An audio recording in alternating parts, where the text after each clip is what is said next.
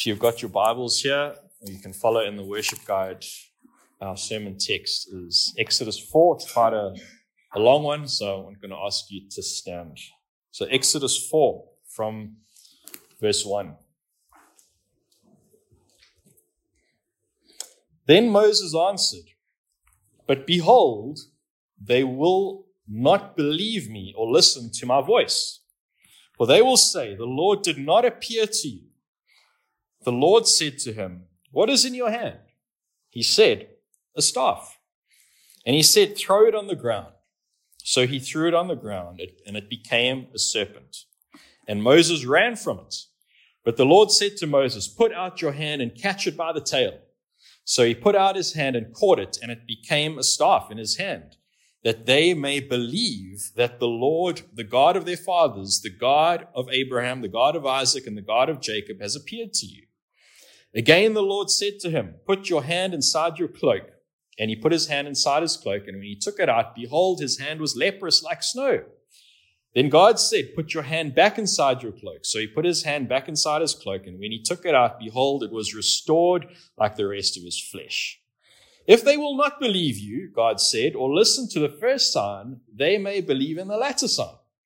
If they will not believe even these two signs or listen to your voice, you shall take some water from the Nile and pour it on the dry ground, and the water that you shall take from the Nile will become blood on the dry ground."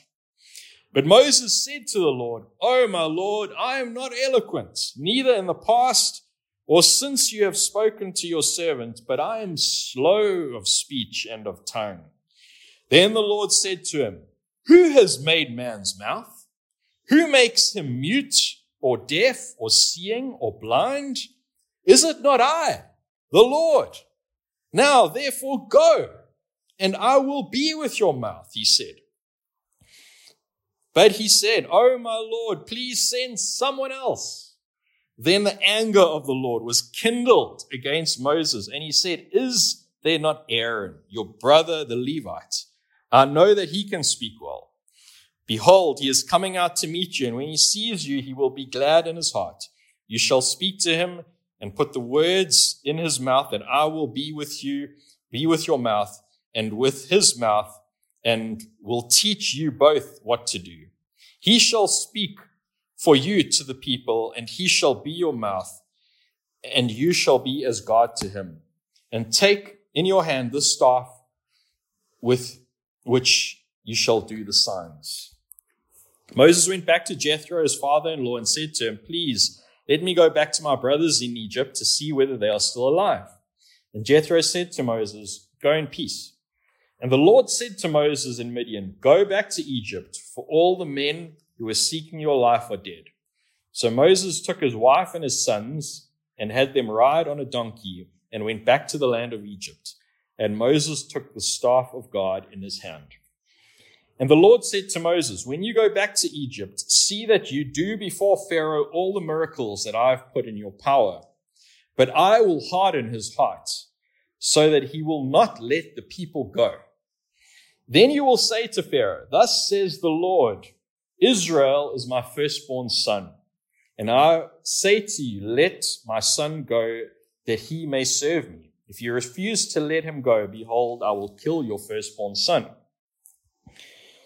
At a lodging place on the way, the Lord met him and sought to put him to death. Then Zipporah took a flint and cut off her son's foreskin and touched Moses' feet with it and said, 'Surely you are a bridegroom of blood to me.' So he let him alone. It was then that she said, 'A bridegroom of blood,' because of the circumcision. The Lord said to Aaron, 'Go into the wilderness to meet Moses.' So he went and met him at the mountain of God and kissed him. And Moses told Aaron all the words of the Lord with which he had sent him to speak, and all the signs that he had commanded him to do. Then Moses and Aaron went and gathered together all the elders of the people of Israel. Aaron spoke all the words that the Lord had spoken to Moses and did the signs in the sight of the people, and the people believed. And when they heard that the Lord had visited the people of Israel and that he had seen their affliction, they bowed their heads and worshipped. This is God's holy, inerrant, and inspired word. Let's pray. Father God, we thank you for the truth of your word. We ask that you would now bless the preaching of your word, that through it you would continue to conform us unto Christ, and that we would bear much fruit for your glory. And so we pray this in Jesus' name. Amen.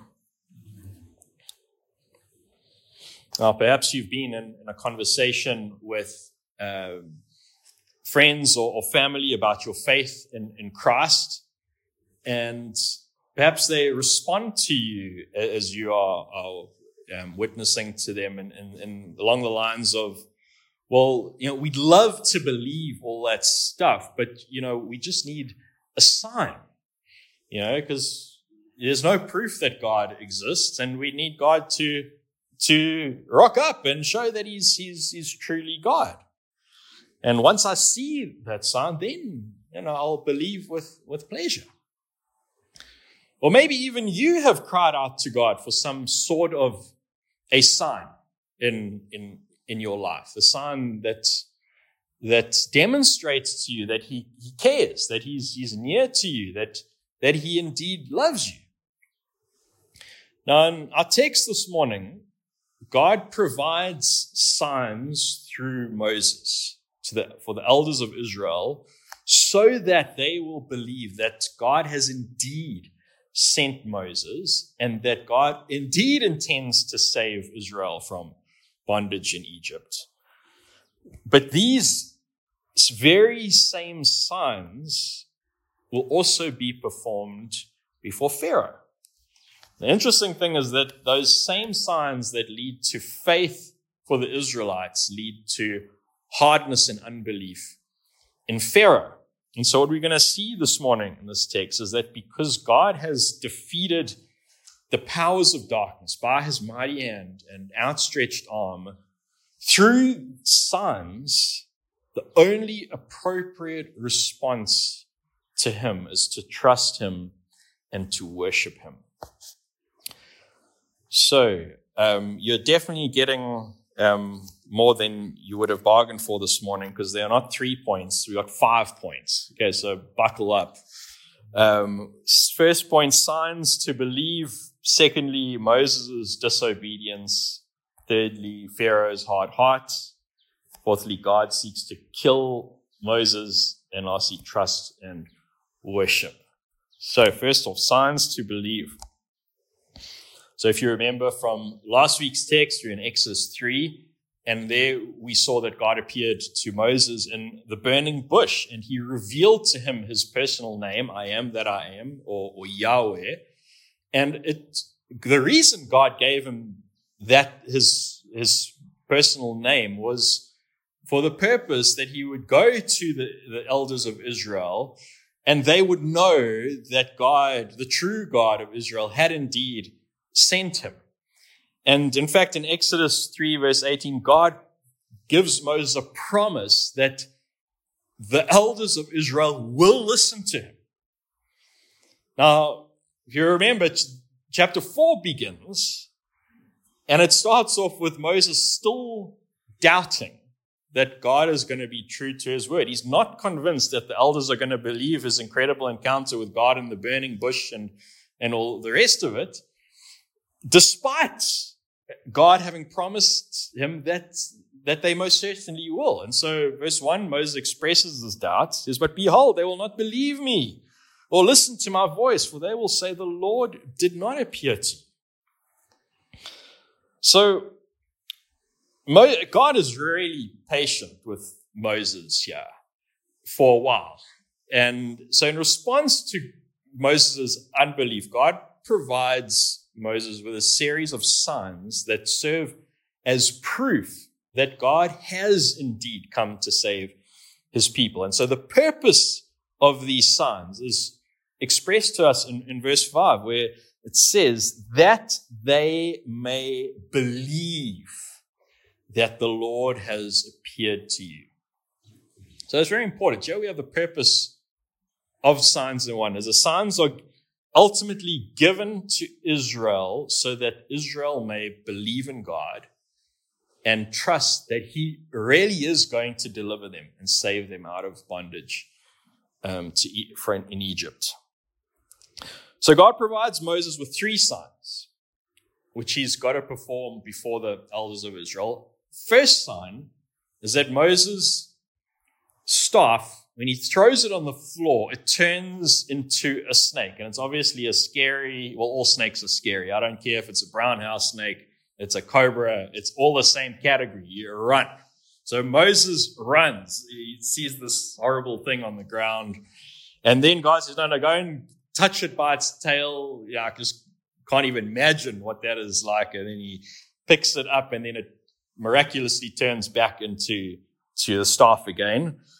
Then the second sign is that Moses puts his hand in the cloak, and then he takes it out, and it's full of leprosy. It's obviously a deadly skin disease. And then when he puts it back in the cloak, it's healthy again. And then the third sign is that he doesn't do this then and there, but God says, when you get to Egypt, when you're at the Nile there with the elders of Israel, then you will get some water from the Nile, and you will pour it out onto the ground, and that water of the Nile would turn to blood. So what's the significance of these 3 signs? Are they just some random party tricks that God wants to do? Or do they reveal something a bit more significant? Well, through these signs, God is going to demonstrate his power over the powers of darkness, over the demons of Egypt. So let's take, for example, the first sign. Now, the Hebrew word that's used here for serpent is nachash. And it's that same word that's used in Genesis 3. That's no accident. Okay, for the serpent in the Garden of Eden. Basically, the serpent Satan. We know that in the light of the New Testament. Now, it's also no coincidence that the serpent, specifically the cobra, was a divine figure in ancient Egypt. Okay, if you've seen those depictions of Pharaoh on Egyptian art, on his crown, he's got this cobra sitting on his crown. And then his staff is in the form of scepters, in the form of a snake. And so what it's telling us is that the ancient Egyptians, okay, for the Hebrew eyes here, they were worshipping Satan, ultimately. They were worshipping a snake god who's ultimately Satan. And so the fact that God now has the power to turn a stick into a serpent and then back into a stick, what's that telling us?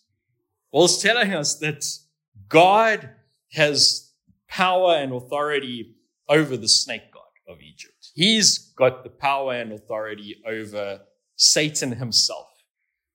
Thus, he's subject to God. The snake is ultimately subject to the sovereign will of God. So what about the leprous hand? Well, it's also a demonstration of God's power over sickness, and sickness from the curse. So God's power to make a hand leprous and then restore it, it shows his dominion over the creation and ultimately over the powers of darkness that are operating in this world. And then what about the waters of the Nile that turned to blood? And obviously this is a preview of one of the plagues of Egypt, and we'll see later. Well, this sign is very significant. And also when it's performed on a greater scale with the plagues, the same point being made here is that the Nile for the ancient Egyptians was worshipped as a god. It was seen as a divine force because it brought life into the land of Egypt. So when the Lord turns the Nile to blood, what is he demonstrating? He's demonstrating his power over the Nile god, that he's essentially killing it. What happens? Blood flows from when something is put to death. So he's demonstrating his lordship over the Nile god, over the gods, the demons of Egypt, through this little preview of these 3 signs to demonstrate God's power over the powers of darkness, over the demons of Egypt, that he's going to defeat them, that he's going to crush them. And because of these signs, of God's imminent victory over the powers of darkness, what this means then for Israel is that they must believe that Moses has indeed been sent by God, and that God has indeed power to save them and deliver them from these powers of darkness and bring them into freedom in the promised land. So, second point, Moses' disobedience.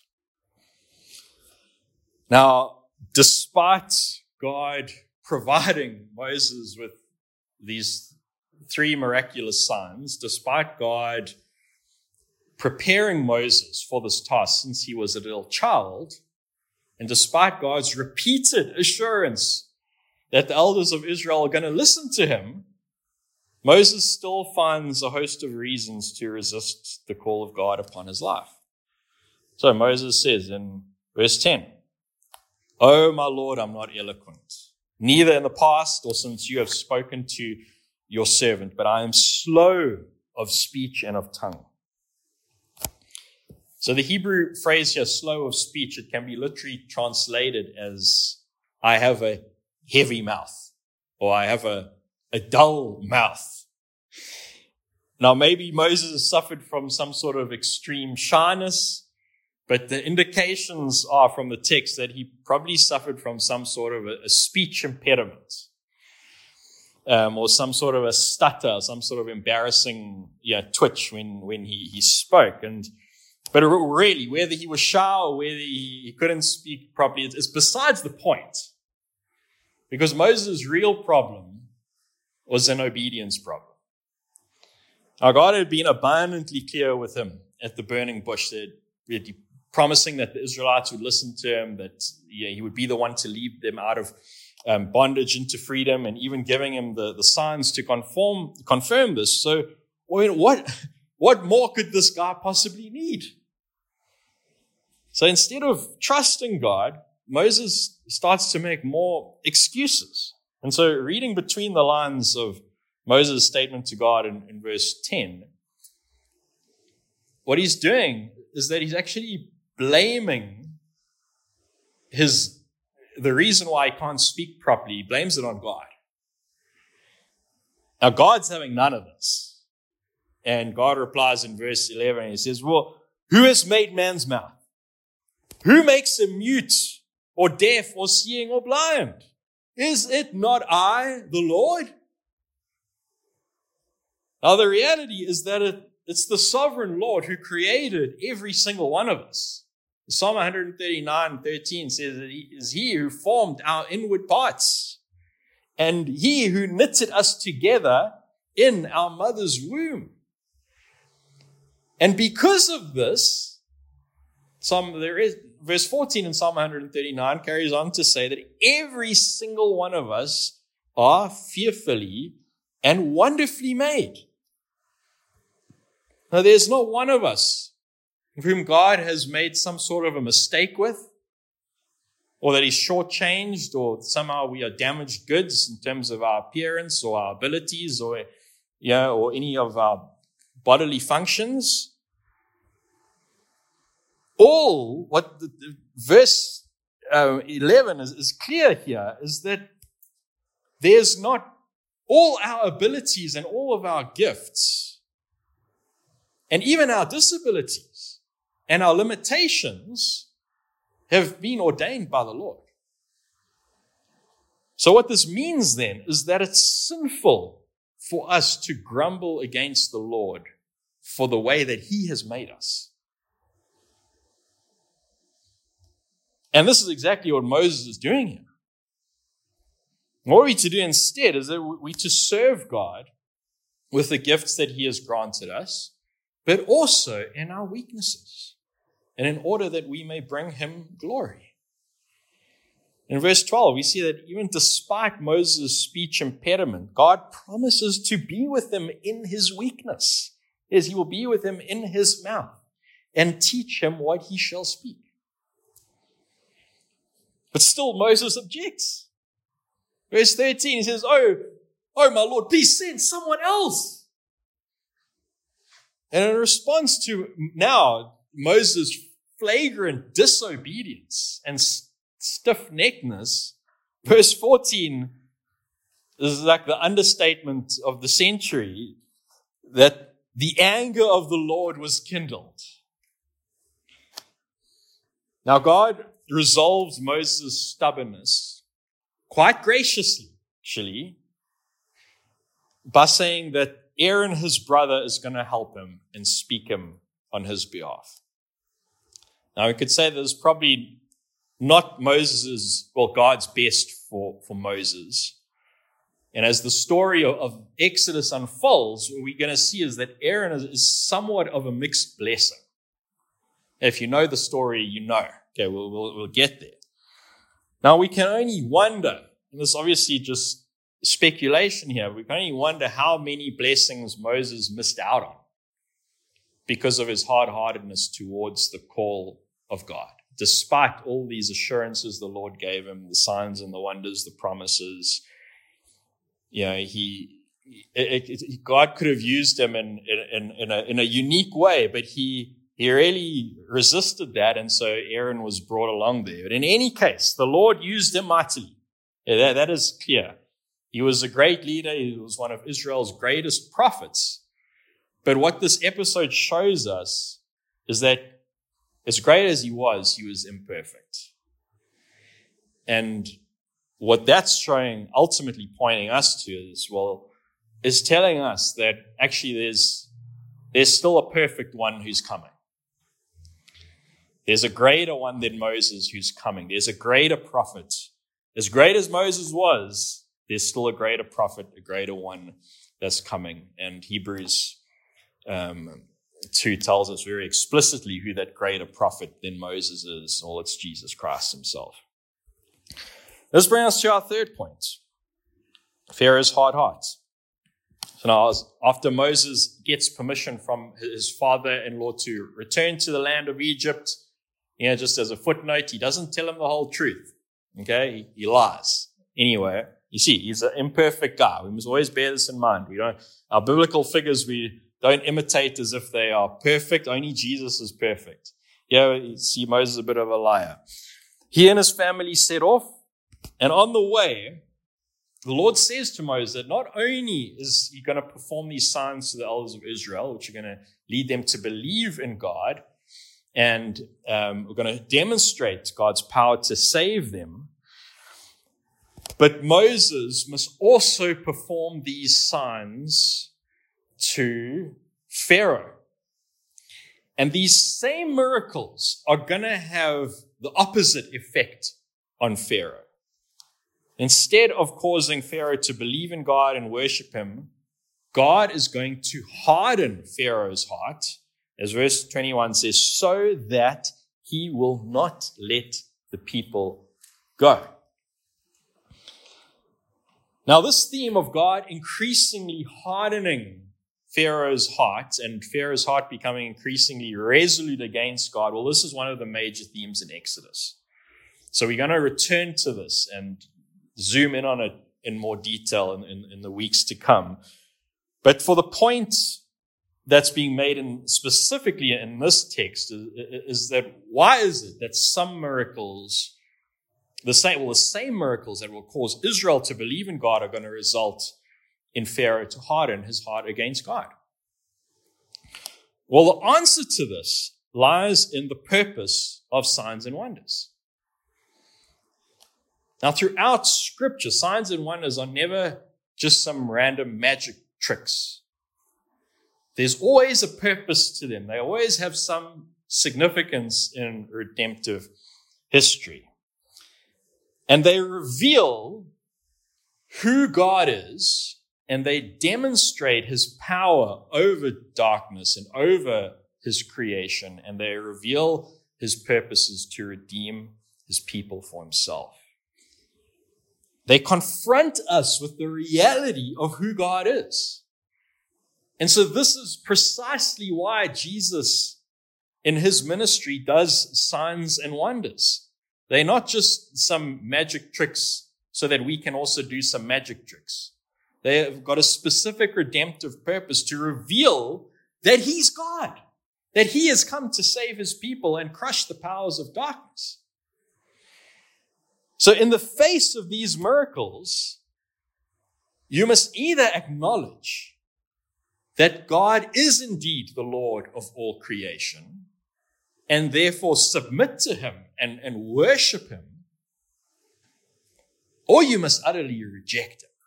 There's no middle ground here.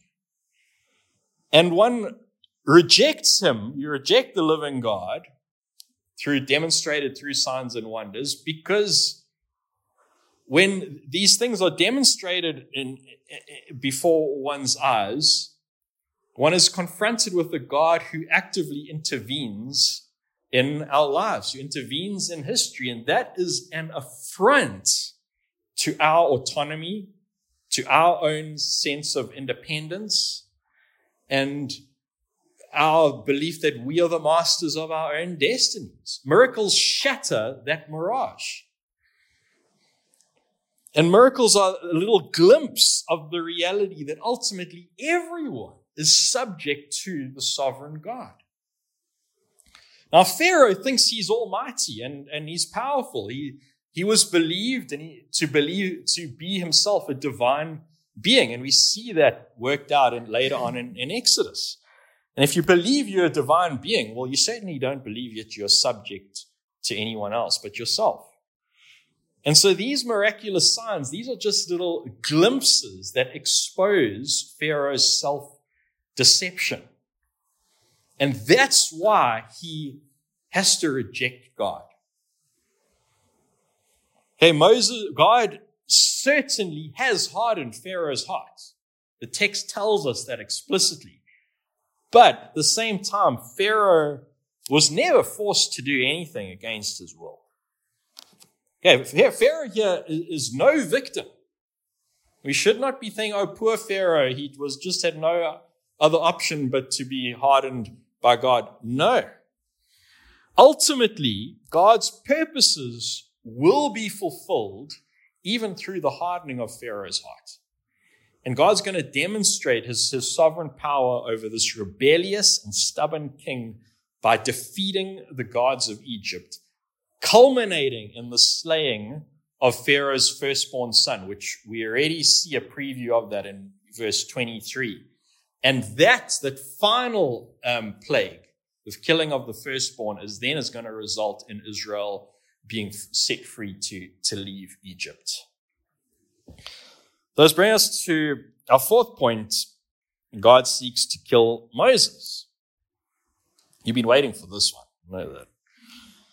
Now, so Moses and his family, they continue their journey back to Egypt, and this seemingly bizarre event takes place on the road. God meets Moses, and he wants to kill him. And quickly his wife Zipporah intervenes, and she circumcises his son Gershom, and she wipes the blood from his foreskin onto Moses' feet. And then she says in verse 25, surely you are bridegroom of blood to me.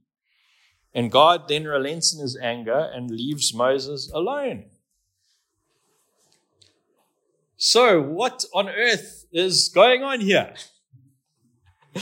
Well, the key question is, why is God angry with Moses? Is it because of his previous disobedience to his call? Okay, sure. That certainly made God angry. See that in verse 14. But this is something different. The reason God's angry with Moses here is that Moses hasn't circumcised his son. And you think, well, why is that such a big deal? Well, and why is it even such a big deal that God wants to kill Moses? Well, it's such a big deal because circumcision for Israel was the sign, basically for males only, that you were included in God's covenant. I'm not saying the ladies weren't included in the covenant. We're talking about headship and families here, nature of the covenant. Okay, it was through circumcision that Israel was included in the covenant, that you're part of the covenant community, you're part of what we call the visible church. So God says this to Abraham. We need to go back to Genesis 17, where God made covenant with Abraham, and a part of the covenant, the sign of it, is circumcision. 17:11, and he makes this covenant with Abraham and his offspring after him, that he will be their God, they will be his people, and he will grant them the land of Canaan as an everlasting possession. Now, Moses is about to lead Israel into that land of Canaan, into the land of promise. That's all connected with this covenant with Abraham.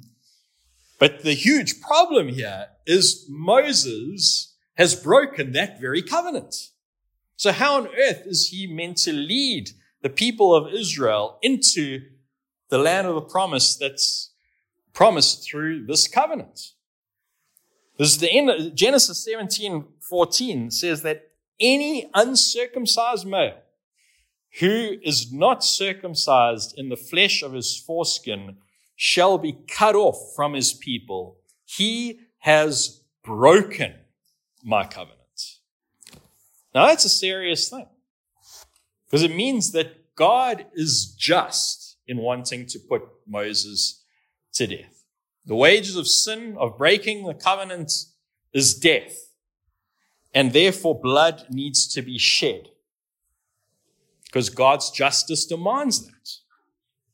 Now, part of the significance of circumcision in the first place is that it points towards the promise of forgiveness of sins. And the turning away of God's wrath through the shedding of blood. It's all connected with the sacrificial system of Israel, that animals were slaughtered, their blood was shed instead of humans, in order that God would not kill Israel, that instead the life of the animal would be taken instead of their life. So circumcision is a little picture of that blood sacrifice. That blood is being shed to turn away the wrath of God. And so this is exactly why Zipporah acts very quickly and circumcises her son and wipes his blood on Moses, not only to keep Gershom the son in the covenant, but also to show that Moses' sin of not having had his son circumcised, that's been essentially atoned for. The blood has been shed for sin. And so it's precisely for this reason that circumcision is no longer the sign of the covenant of grace, but now has been fulfilled in baptism. Remember, there's one covenant of grace that stretches across redemptive history. The Old Testament administration of that was the Abrahamic covenant, a part of the covenant of grace, but as redemptive history unfolds and comes towards its fulfillment, the covenant of grace finds fulfillment in the new covenant. So it's one substance, one across redemptive history, but it's administered slightly differently. And an example of the difference of how the covenant of grace is administered between Abraham and between the new covenant is the sign of the covenant changes. With Abraham, it's the sign is circumcision. In the new covenant, it is baptism. And Colossians 2 makes this link explicitly. This is not just a grid that's been imposed in Scripture. It's within Scripture itself. So how is this so? Why is it that we don't circumcise boys anymore who are 8 days old and children of believers? Well, the reason is that blood's already been shed. Okay? The shedding of blood in circumcision, what that was ultimately pointing to was Christ's blood being shed on the cross. And pointing to him who would turn away the wrath of God that was meant for us. And now that Christ's blood has been shed, now that Jesus has suffered and died on the cross himself, well, there's now no need for any more blood to be shed. There's no need for any more painful practices, because Christ has taken all the pain on himself on the cross and his blood has been shed on the cross. And so now the sign of the covenant is baptism, something which is absolutely blood-free and pain-free. Now, just as circumcision was commanded for all Israel because it was a sign of the covenant God made with them, it was a sign that God's people belong to God. In the same way, baptism is the sign of the new covenant that God has made with us, that we belong to God. Now, obviously, the sign itself doesn't save us. Only Christ himself saves us. But as we see taught in the text like this, it is still necessary for all believers and their children to be baptized. In fact, it's sinful to withhold it and not to be baptized. And why is that? Well, it's a sign, it's an outward sign of the inward reality. It's a sign of God's covenant promises on our lives. That'll bring us to our fifth point, trust and worship. So as Moses continues his journey, the Lord sovereignly brings Aaron to meet him at Mount Sinai, and then both of them proceed together to go and meet the elders of Israel. And as the plan was in the beginning of the chapter, Aaron speaks God's word on behalf of Moses, and then Moses performs the miraculous signs. And so what's the response of the people of Israel to these? Well, verse 31 tells us, and the people believed. And when they heard that the Lord had visited the people of Israel and that he had seen their affliction, they bowed their heads and worshipped. So, brothers and sisters, herein lies the appropriate response to God's word and his miraculous signs of deliverance. And that appropriate response is to trust him and to worship him. So to bring this all together, now many look for a sign from God, that they may know him, that they may know that he's real and that he's near. And many expect God to prove himself to them, and then, if he does, then they will believe. The reality is that God's already given us a sign. He's given us the greatest sign. In fact, the greatest miracle, the greatest sign and wonder of all. And what is that sign? Well, it's the empty tomb. Jesus, God's promised Messiah, the promised seed of the woman, came to earth to redeem God's people.